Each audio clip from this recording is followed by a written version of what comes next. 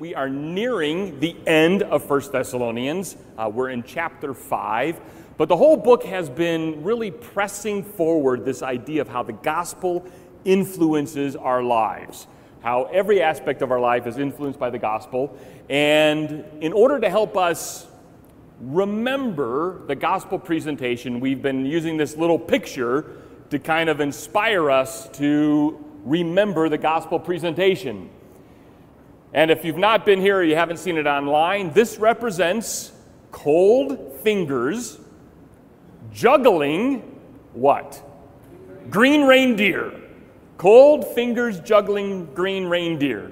And no, I'm not crazy, and no, the heat has not gotten to me. This is the gospel presentation in a mnemonic form to help us remember. We have to talk about creation, cold. We have to talk about the fall, fingers. We have to talk about God's judgment, juggling. We have to talk about grace, green. And we have to ask for a response. Do you believe this? That's where we get our reindeer. So, cold fingers juggling green reindeers is a great, quick little way for you to remember what the gospel presentation presents. It presents creation, the fall, God's judgment or justice. It creates the great story, or presents the great story of grace. That's Jesus, the cross, all of that. And the response. Do you believe it? And so Paul was there in Thessaloniki, and he witnessed to people day in and day out. A church grew up, and the church had to kind of coexist by itself because Paul had to leave town because of the threat of being killed. So Paul writes back, sends Timothy, gets the report back from Timothy, and just encourages them. And part of this encouragement that they needed as a church was what is going to happen in the end times. Earlier this week, I was driving in the evening, and over there on Prairie and 4th, there was an accident, or I'm guessing an accident, because the police had the entire road just shut off with cones and police cars. And you know what my first instinct was? I wonder what happened. My second instinct, which I did not act upon, was I should probably stop and ask. What was I thinking? No, you don't stop and ask. But as we're passing the police officers and making a detour, I thought to myself, I really want to find out what happened. I'm driving, so I can't stare, so I asked Sarah, look and see if you can see anything, like a chalk outline or something like that. What happened?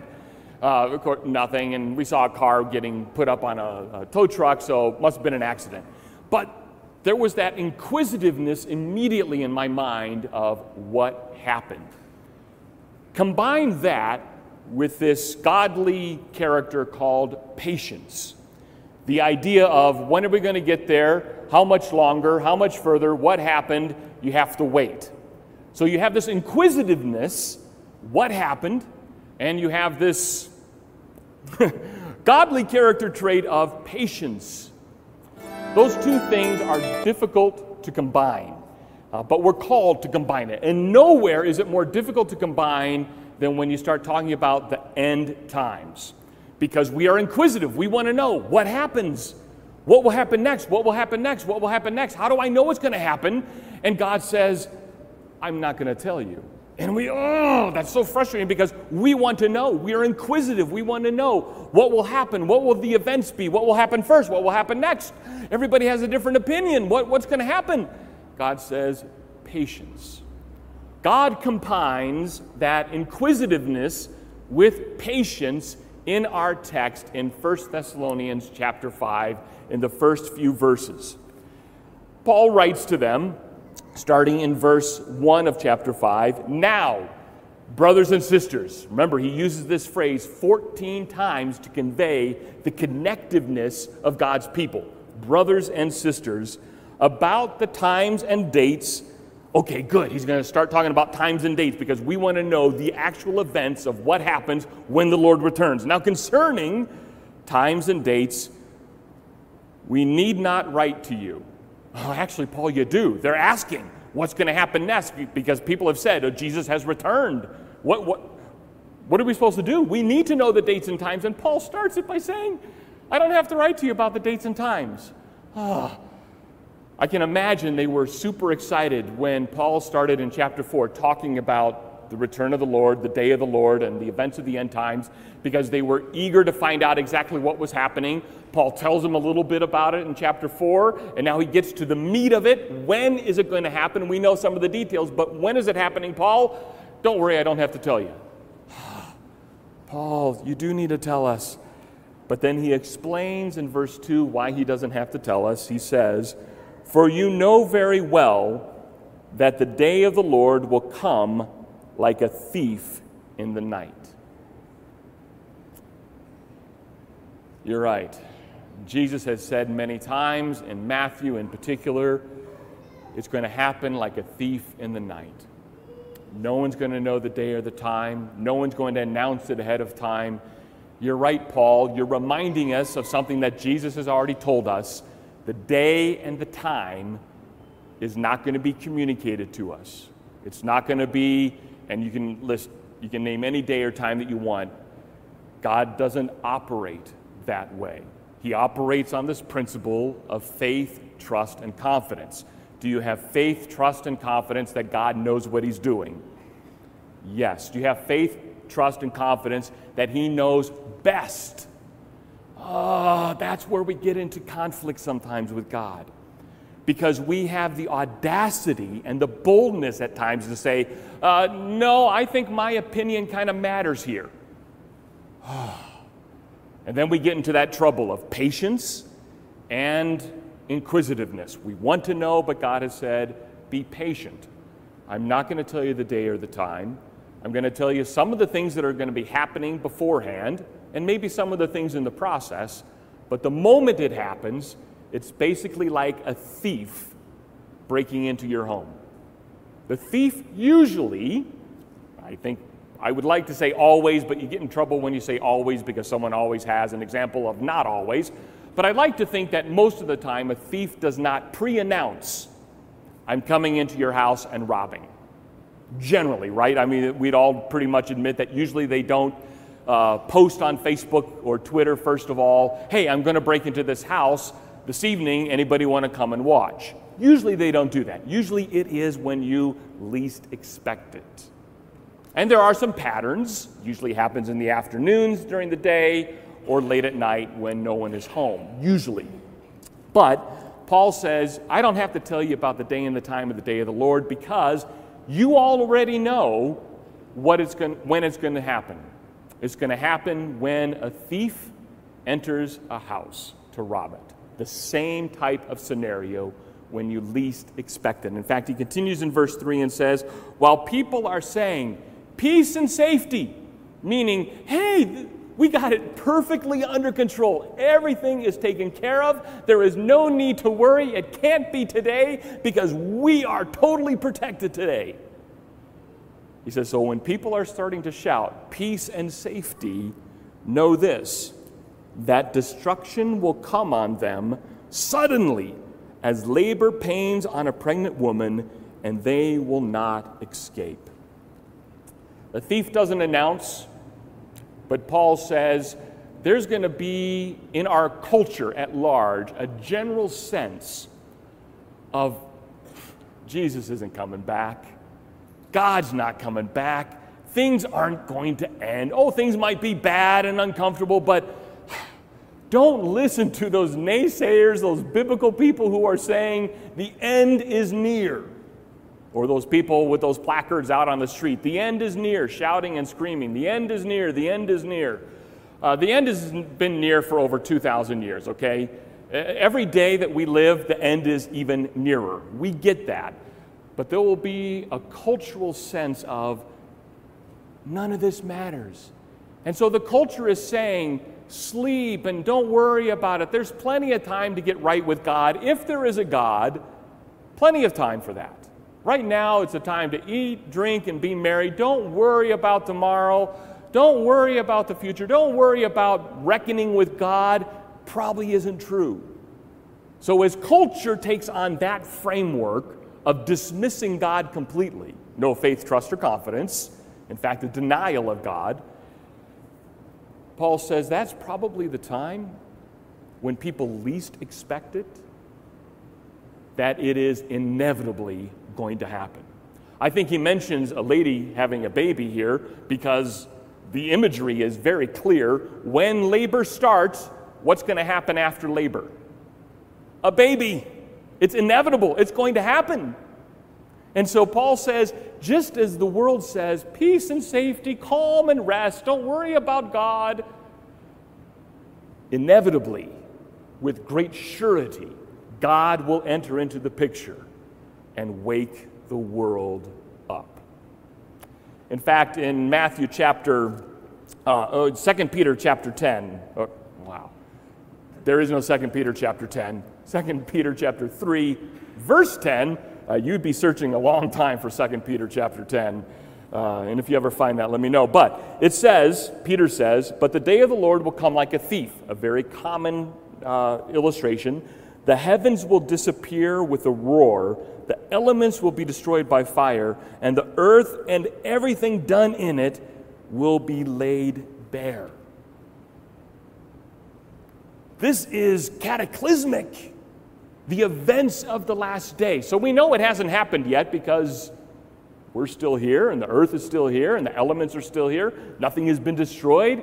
It suffers the pains of sin, yes, but it's still here because that was a common thought, especially during the first century, that Jesus has already returned, and this is the kingdom of God we have now. But Peter, Paul, the apostles, even Jesus himself said, no, that hasn't happened yet. There's going to be a cataclysmic event where the world itself will be shook to the very foundations, where the elements of our world will be radically changed. And God tells us in Revelation it's because he's ushering in a new heaven and a new earth, a new creation, starting and setting that entire process that Adam and Eve screwed up in Genesis chapter 3, setting it straight and right forever and ever and ever. Never a chance of a fall again. So creation will be remade. And Peter says there's going to be a day, and it's going to come, and it is going to be cataclysmic. It is going to rock the world literally to pieces. And it's going to happen without any prior warning of get ready. Are you ready? All you're going to have is some general signs of what's going to happen. General signs. And those general signs can be applied to virtually any time in our history. Not one particular time, but every generation has seen and said, these are the signs of the day of the Lord. They're here now. Every generation since Christ ascended into heaven has been saying that. How much longer? How much longer? In Matthew chapter 4, Jesus does give us a couple more insights into the general culture and timing of the events of the day of the Lord. And when we say the day of the Lord, it generally is referring to not a specific moment in time, but a general happening of events. As we saw in chapter 4 of 1 Thessalonians, it talked about those that are dead being raised and meeting Christ in the sky, coming down, and those who were alive would meet them as they're coming down. So it's talking about the return of Christ. It's also talking about the judgment seat of Christ.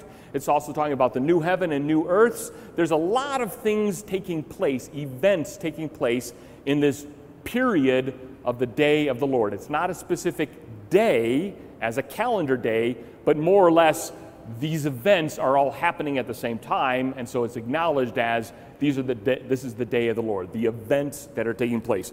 And so Jesus explains that a little bit in more detail in all of Matthew chapter 24, but the verses we're going to look at is in verse 36, and I'll read those for you in Matthew chapter 24. But about the day and the hour, no one knows. This is Jesus speaking to his disciples, to the crowd. The day and the hour, no one knows when all of these events are going to happen. So don't take out your calendar and try to guess the calendar day. No one knows. And just to make sure we understand what no one means, he says, not even the angels in heaven.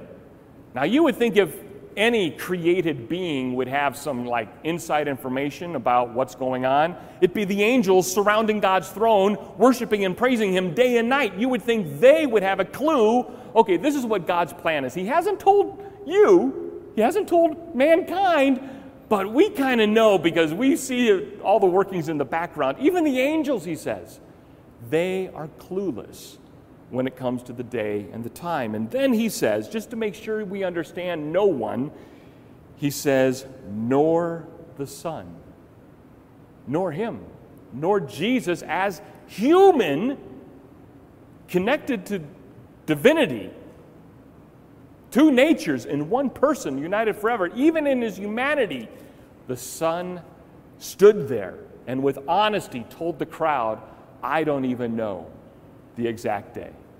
Now, as fully God, he knew the day, but as the Messiah, as the appointed one, as the one who came to die for our sins, as man, our substitute, he didn't know. Just like he needed to sleep, just like he needed to eat, just like he felt pain, he felt sorrow, felt grief. Those are all qualities that we share as humans. God doesn't share that. God doesn't sleep. But in his humanity, he did not have a clue the day or time that this was going to take place. And he says, but only the Father. Then he continues and says, as it was in the days of Noah. Now remember what happened in the days of Noah? Real quick, little Sunday school Bible lesson about the days of Noah. God told Noah, hey, I've got about 120 years, and in that 120 years you need to build an ark because it's going to rain and flood. Even though it's never rained yet on earth, I'm going to let it rain. And it's going to flood, and it's going to destroy everybody. And so build an ark, take your brother or your sons and their wives and your wife and two of every animal and a couple other pairs of other animals, and I'm going to save you. So we remember the story of Noah. So it will be in the coming of the Son of Man. For in the days before the flood, people were eating and drinking, marrying and giving into marriage, up to the day Noah entered the ark. And we're told in Genesis that God was the one who shut the doors of the ark, putting his seal of protection upon them. But everyone up until that point was probably thinking Noah was crazy.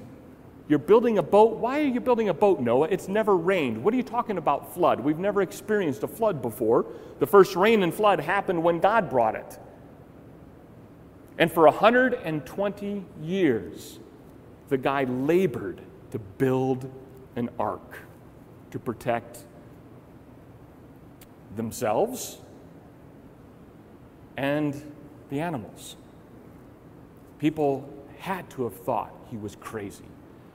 They were eating, drinking, having marriage, and just enjoying their life.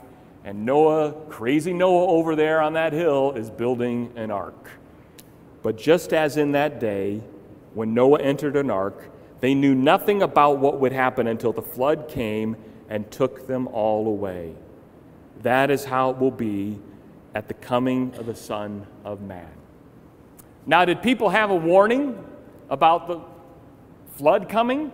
Yeah, they had a warning. They had Noah building it. They had Noah preaching that God came to him and gave him this message. So they had the message, but they still didn't know the day or the time. They just heard the message, rejected the message, and went on with their life. A lot like how many people respond to the gospel. They hear the message, they see people getting together, but they go, oh man, don't they know it'd be so much more comfortable if they stayed home in their air conditioning? Well, yeah, it would. What are they all uptight about? Rules and regulations and laws and doing this and don't doing that, and I feel so judged when I'm around them. They're hearing the gospel, they're seeing the gospel lived, and they just simply reject it, saying, there is no God, no judgment coming. Noah, you're crazy. Christian, you're crazy. We're doing just fine without God. He's not even in the picture. If he was, it was a long time ago. We got technology now that tells us how to die, when to die, why we die. We don't have any of those kind of mysteries anymore about how life begins. Science has explained it all. We don't need religion. And so they put you at arm's length. They laugh at you. They ridicule you just like they did Noah.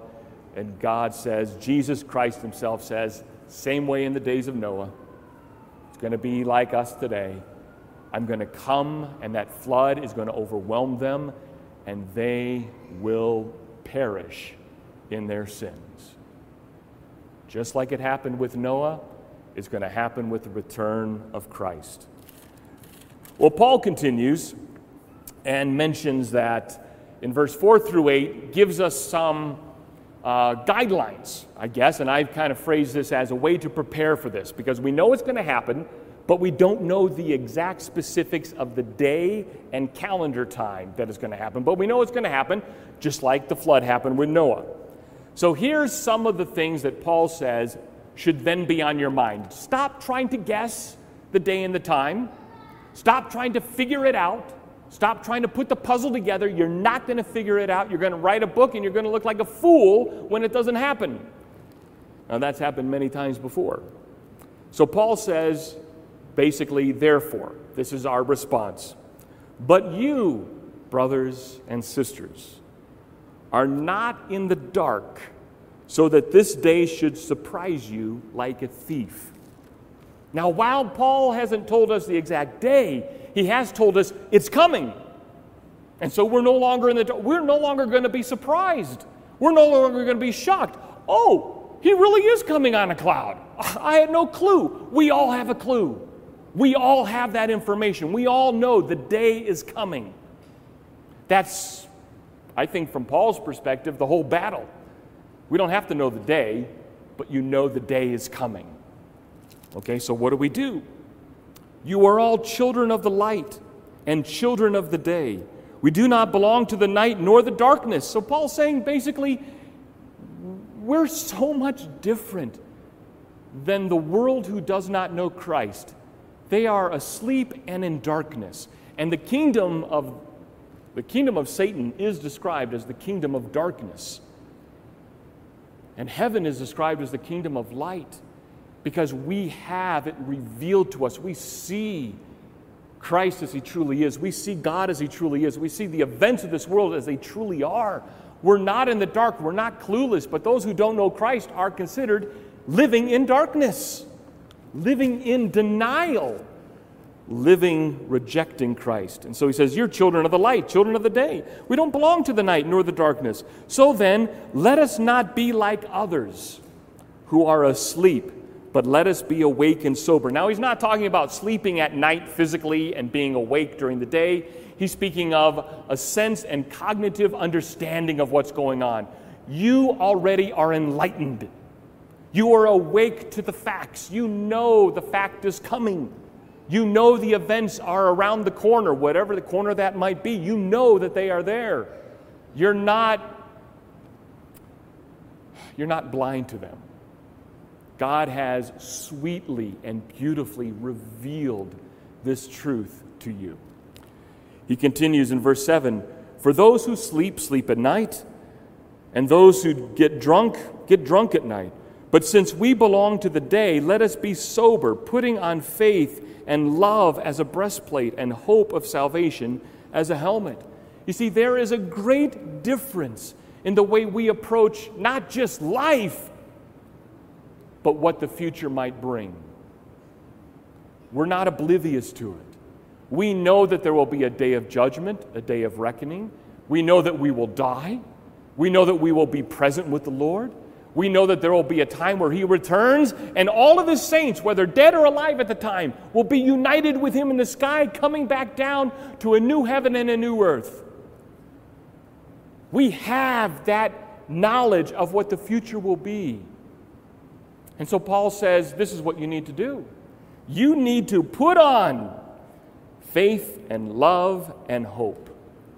Faith, love, and hope need to adorn you, need to be part of your character, need to be part of who you are and what you expect and what you do. Faith, hope, love. Faith, hope, love. Paul's mentioned that before in 1 Corinthians. Love being the most supreme of all those characteristics and attributes that we can possess and we can share. And he connects with it faith and hope. You see, we are a people of faith, hope, and love. So when the future is unknown to us, the exact events of it and the exact timing of it, it does not matter, because faith, hope, and love protect us from fear. If the past few months have taught us anything about how the world reacts to the unknown, it's fear. Fear is their default. Fear, and then, of course, a whole bunch of other things like grabbing power and tyranny, but, I got to stop now.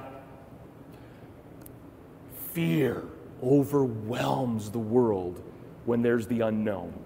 They are motivated by fear, they are trained by fear, and they try to instill fear in others. And you respond completely different.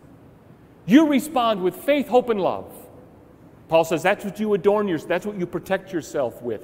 Faith, hope, and love. And so the very first moment you start buying into the fear that the world presents, your response is, Lord, protect me.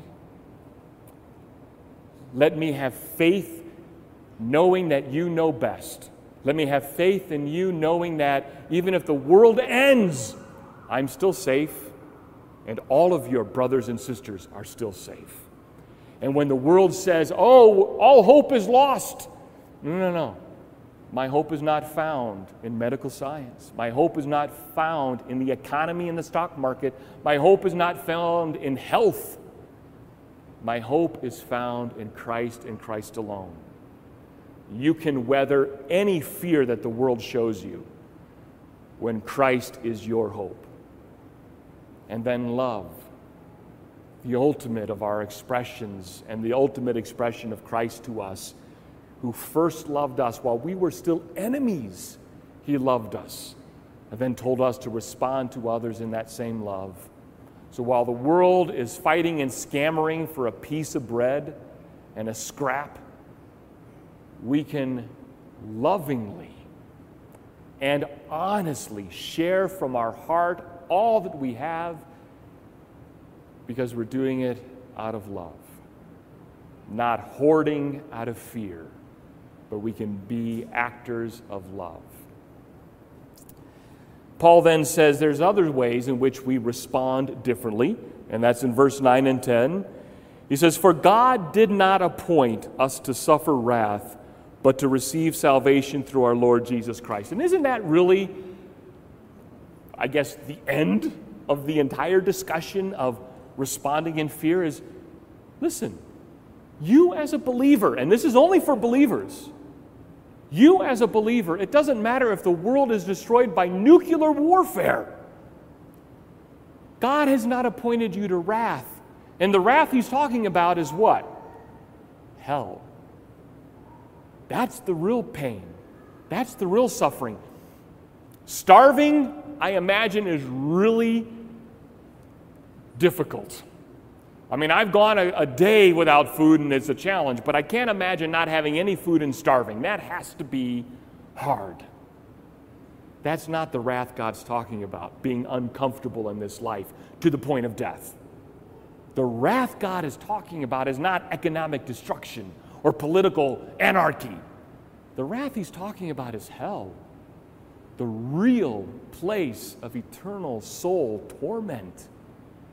He's not appointed you to the real wrath. Rather, he's appointed you to salvation through Jesus Christ.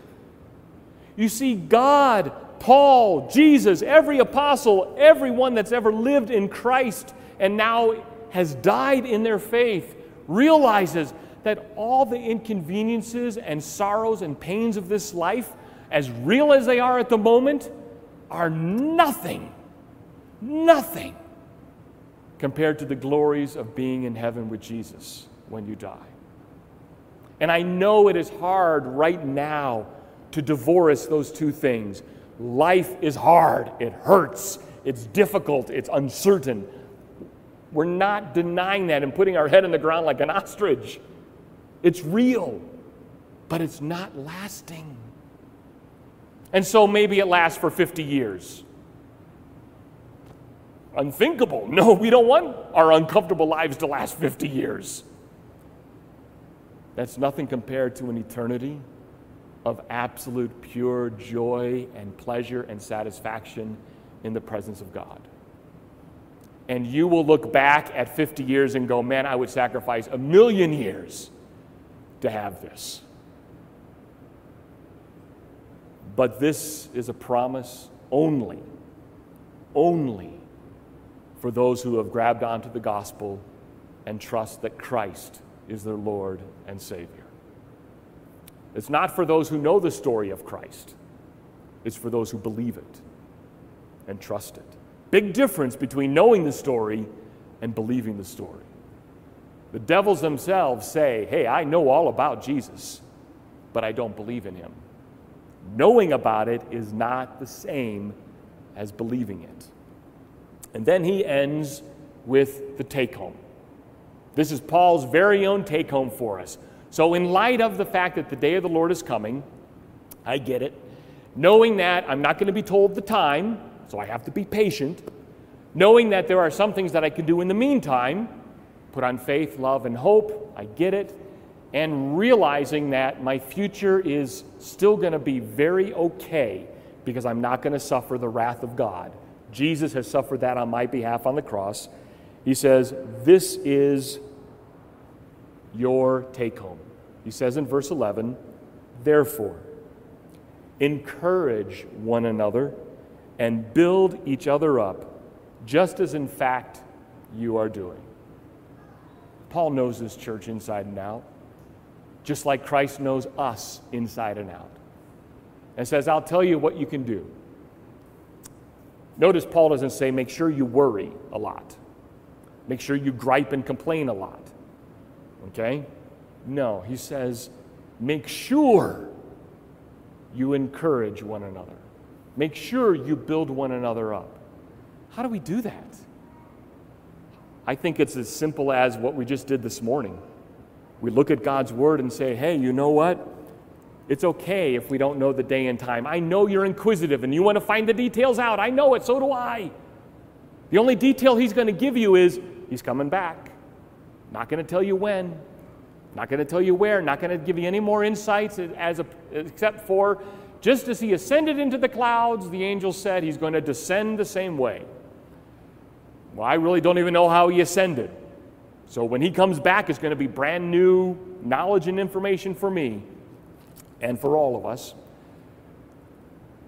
And so Paul says, just take these words and encourage one another. Just like he said at the end of chapter 4. Therefore, encourage one another with these words. If you don't know what to say to someone who's living in fear, open up your word and start sharing. Saying, you know what, I heard something about that in the book of 1 Thessalonians. I might have to look in the table of contents to find it, but let's find it and let me read it to you. Because these are encouraging words that you can be saved from the wrath to come through Christ. You can be saved from fear through Christ. You can be saved from the unknown of what's going to happen tomorrow through Christ. Not that all that fear and worry disappear. It's still there, right? We still feel it from time to time, let's be honest, yes. But we can overcome that a lot easier. We can overcome it because God has given us the tools. God has given us faith, hope, and love. God has given us a Savior that we can run to anytime in prayer and say, help. We can run to him and say, help my unbelief. I don't believe enough. And he'll help us.